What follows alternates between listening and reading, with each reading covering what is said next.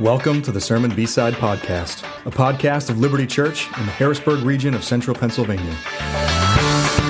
Sermon B-Side is designed to be a resource to answer your questions and to go deeper into the conversation started by each week's sermon.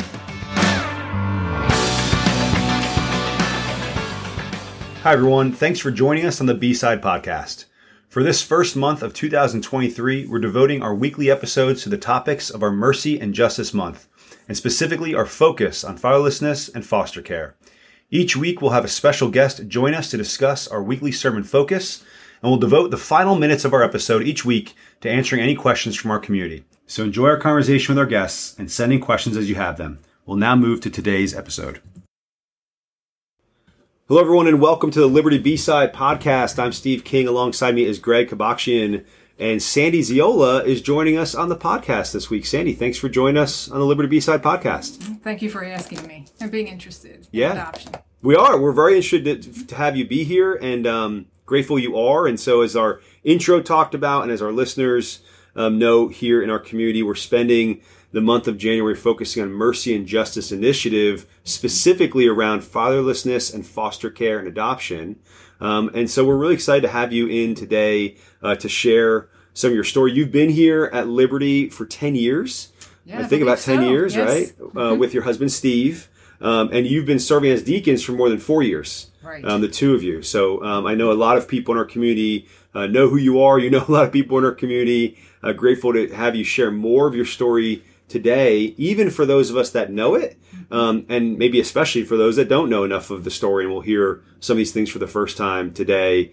Certainly relevant in this month of Mercy and Justice focus for us, but really always relevant to our community as we seek to love and encourage each other, know each other at a deep level. So something, Sandy, that people may not know about you and Steve, unless they've had the privilege of knowing you maybe closely over the last couple of years, is that you're both adoptive parents. Yes, we are. And so that's why we're excited to have you be here, or part of why we're excited to have you be here to share about your story. You have two daughters. We have two daughters, yes. Right, Jennifer and Nicole. Jennifer and Nicole. Yeah, and they who you adopted when they were young. Is that right? Yes. Jennifer was 4 months and Nicole was 5 months. Nicole was 5 months. Great. Yes. Give us a quick, before we jump into maybe some of the, your experience there, just the timeline. Can you frame us? What year was that for each of them? Just like let someone picture when we're talking about. Jennifer was born in 1986, and we adopted her in 1987. Okay. Nicole was born in 1993. Okay. And we adopted her in 1994. In 94. Right. Okay. Mm-hmm. And they were how old again? Jennifer was 4 months old when she came to Yep. us, and Nicole was 5 months. 5 months. So both these adoptions happened. I mean, there was they were born toward the end of the year and adopted in different years, like early Yes. on the next year. Yes. That just caught me. Okay. Mm-hmm. All right. I love facts, so that kind of just stood out to me when you said it. So, Right.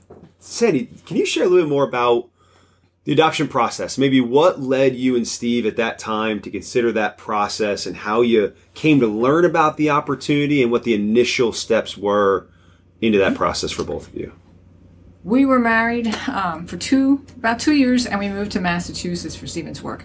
And in that time, we were trying to conceive and have our own family, and I was having a lot of problems. And so we began to think about what would we do if we could not have naturally born children. And I was seeing an OBGYN, and what were we going to do, and so on and so forth. And eventually we came to the point where it was obvious that I couldn't bear children. And so we have been praying all through the procedures that I was going through and so forth about what should we do. And we started to look into adoption possibilities in the New England area. And we hooked up with Bethany Services. Mm-hmm. And it's an interesting process, because you have to bear yourself to the social worker. I mean, they like to know everything there is to know about you, where you live, how much you make, your family life, and all kinds of things. They come out and they do a evaluation of your home. And so at first it's like, I don't even know this lady, but she's now become this part of my life. Sure. So I have to share all these things with her. And finances. And people would say things like, don't you feel strange? You're going to have to buy this baby. And I think, well, no, we're not buying the baby. You have expenses when you go to the hospital and you bring a child home too. So it's not, people have different ideas, and maybe 30, 35 years ago was still kind of new to a lot of people to adopt. So it kind of comes as I have to bear myself to this person who's my social worker in order for them to feel comfortable. And after being with them for a while, we began to understand the necessity of that and the rules. Each state has the rules for adoptive parents and, that type of thing. So they're not placing children into homes that maybe cannot care for them. Yeah. So that was it. And then there's the whole waiting period. And when they set you up, the first thing they tell you is do not go home and make a nursery. Because every time you walk past that nursery, you're going to say, oh, when is our baby going to come? And if it's a long wait, you have all this emotional stuff going on inside you. So we didn't do anything about preparing too much because we really didn't know. Sure. When the children would come in, boy, girl, we had no idea as to, what it would be and so forth, what the child would be. So there was that kind of thing too, like how much do you do, how much do you don't do, how many people do you tell that you're in the process, so that you don't want people asking you all the time, oh, when's the baby coming, because you really don't know. You have no concept at all as to when you're going to hear the word. So that's it's a lot on you, and it can become very consuming as to what you're doing and when will things happen. And I think it helps Steve and I grow closer together too, because we both had to help one another be able to deal with this waiting process. So it was a growing time for us. And then just having moved, and a lot of things were going on in our life at that time. So it was we look back on it and say it was God's timing for us in that whole process. Yeah, and a vulnerable process. So as you're speaking, so much of what you're saying is just in this area of transparency and vulnerability and maybe exposure, feeling exposed in many ways. And even the vulnerability of not having children and then seeking to adopt, and having new friends or new acquaintances just become your closest people around you, helping you in this process. We'll maybe speak to where that impacted you and Steve, and maybe certainly from your own perspective primarily, on an emotional and a spiritual level. What were some of the impacts of that process for you? Well, I tend to be more emotional than Stephen anyway. I don't know if that's my feminine makeup or just me as a person. Yeah. I was getting tired of going to baby showers. All my friends were having babies, and one baby shower after another. So eventually I stopped going. I just would send the gifts. So that was very emotional for me to have to deal with other women having babies and being excited for them and happy for them and being truly meaning that. So I had some difficulties with that, but our social worker was very good. She really understood, having worked with a lot of people, the emotional up and down. So she gave us books to read, and she would no texting back then. She would write us letters or call and just say, I'm thinking about you, and how can I pray for you, and making suggestions like don't set up a nursery and things like that. So it was probably more of an emotional ride for me, although Stephen would say it was an emotional time, I think, for him as well. Sure. Wanting to be a dad, wanting to add kids to our family, grandparents who wanted to be grandparents, our parents wanted to be grandparents. So that was probably, for me, the hardest thing was the waiting and being happy for those who were able to have their own natural children. Stephen had work, and so he was busy with other things that I think kind of helped him and in that area. And listening to Greg speaking on Sunday about being adopted, we both really felt that it showed that God loves us and adopts us and chose us, and we felt that God chose our two daughters for us specifically. Sure. He had a plan. Those two little girls needed a home. He felt that we were the parents.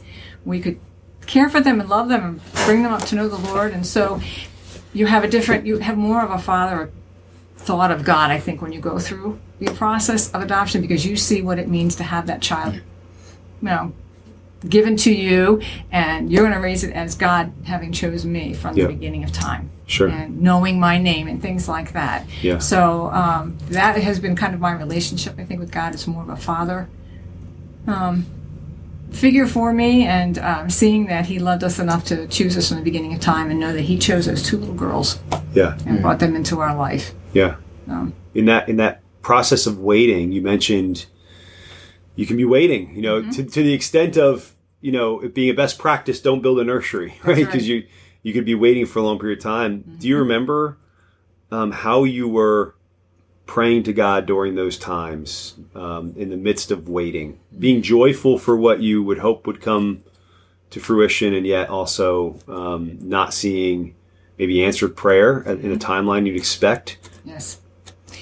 And also the adoption agency that we went with, they had a policy at that time that you had to wait 3 years before you could apply for a second child. Okay. Because they had so many families that wanted a first child. Mm-hmm. So it was 6 years before Nicole actually came in and joined our family. So we sort of had two waiting periods. First for Jennifer, and then to wait that extra time for Nicole to come into our family.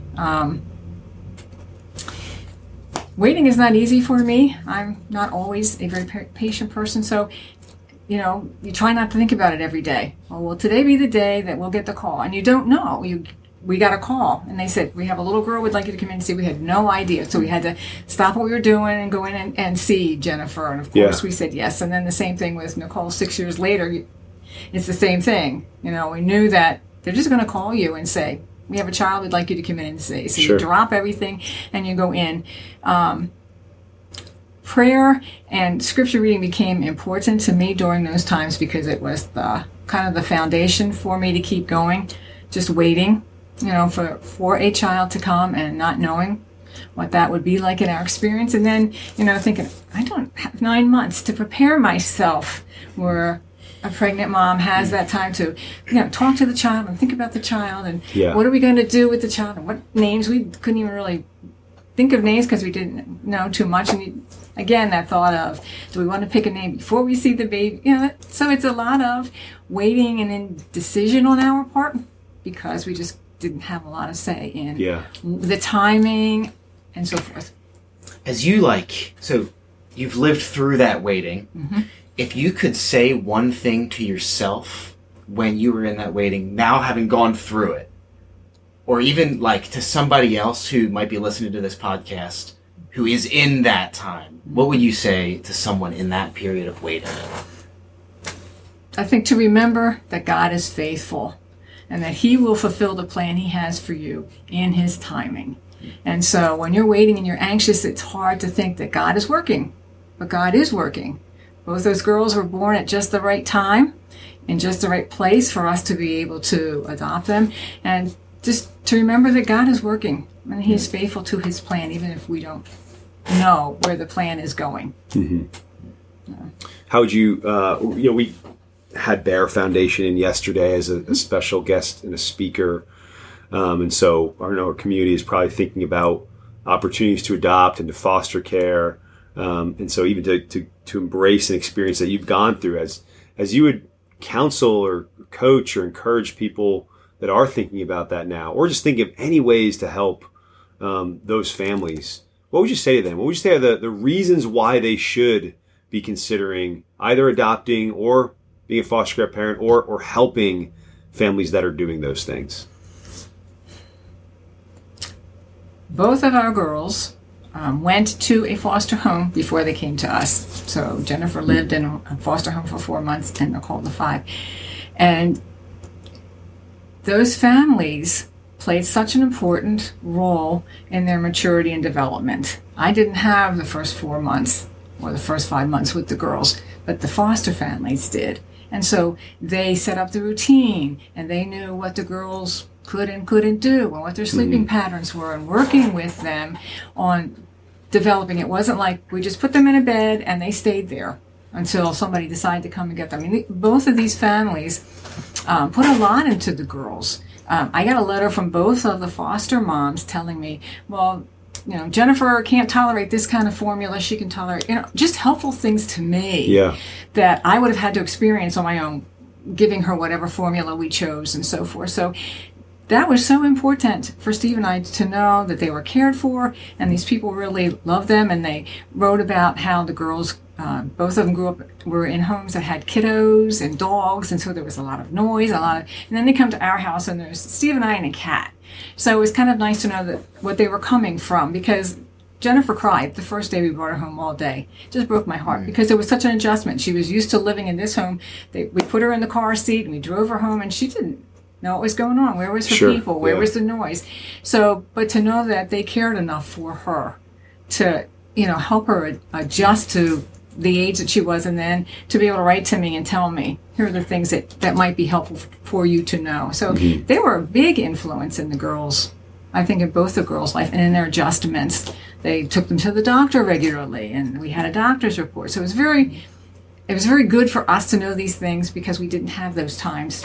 We were given these little ones, and it's like, okay, you can take them home now, but here's a list of what they can do and what they like to eat and what they think. So they're very important. So I think fostering is very important in the lives of little ones, to give them a good start and to know love and to know companionship in that type. And so I think that's really a good thing. And then for older children, they also need parents that are going to, or foster parents are going to give them discipline and are going to make sure that they get their shots and they get to the doctors and things like that kiddos need, that parents would normally do, but in this case the parents are unable to do it. So I think fostering is really important in that way too. Yeah. Yeah, the impact that is being made on a child, and the impact that we make on people, any one of us on any given day, can't be overlooked. And so foster care, great example in those first 4 months, or in the 4 months of a child who's 7 or a child who's 13, like there's the impact that Christian families get to make That's right. on individuals. Yes. Sandy, if you're willing to share this, as you look back on this whole experience, what would you say, like, one of the hardest things for you was? And then also, what do you think was, like, one of the most joyful parts of it? One of the hardest things probably for me was Steve and I decided when the girls came that we would talk to them about being adopted.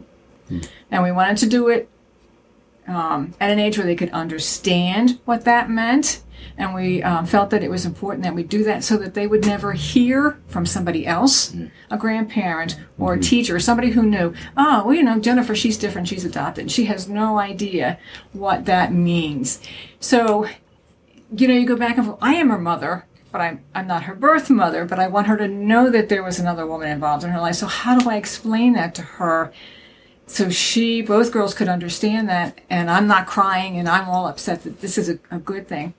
So we had some resources that were recommended to us, books that we could read to the girls. And one in particular was about a mommy bird who couldn't care for her little bird. So she took the bird to this wise owl, and he explained to the little one, your mommy is trying so hard, but she cannot really meet your needs. But I know of another bird family over here. And, and so you read books to them, and we just tried to talk to them. And that was at first very hard for me to have to say, you have another mother. Sure. And then when they got older, we said, if you girls ever want, when they turned 18, if you ever want to check into your birth mom or your birth dad, we would be happy to help you do it. And that was something for me to be able to say, yes, I would be happy to help you do that if that's something that you want to do.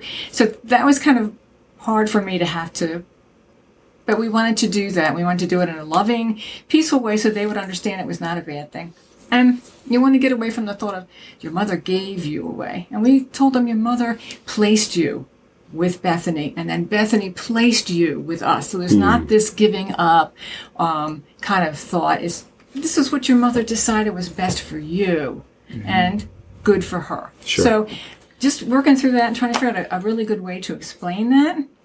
And then joy is just having them both. Has just been such a joy, and a joy for me to be able to say, I'm a mother.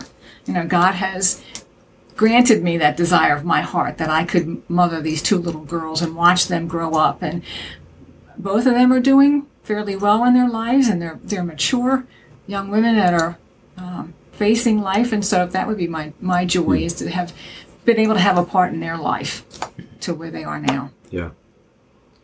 If you could speak to people in our community that are thinking about adopting or being foster care parents, what are some of the questions that they should really be sorting through themselves to know whether or not they should engage these opportunities?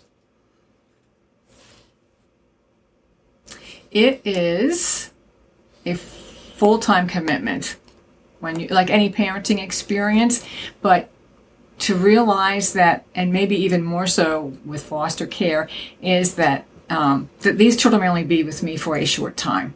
Not all fostering relationships turn into adoption. So I would think just being able to look at that little one and say, I'm going to help him for the period of time that he is in my home, and just do whatever that you can to be able to give him the love, or she, the love that they need for the time that they are in your home. You have to think about the expense. If you already have an established family and you bring in 1 or 2 more children, that's an increase in your financial burden as a family. How is that going to affect you? Steve and I had to deal with that because it was just the 2 of us for a number of years before, the girls came in for families that children came later in life, the same thing. All of a sudden it's like, oh, well, maybe we can't go out to dinner because we need diapers and we need that type of thing. And also, I think when you have children and you bring other children in, how will your children feel? And I know that Bethany used to have programs where they would get adoptive families together for picnics and things like that, and you could talk.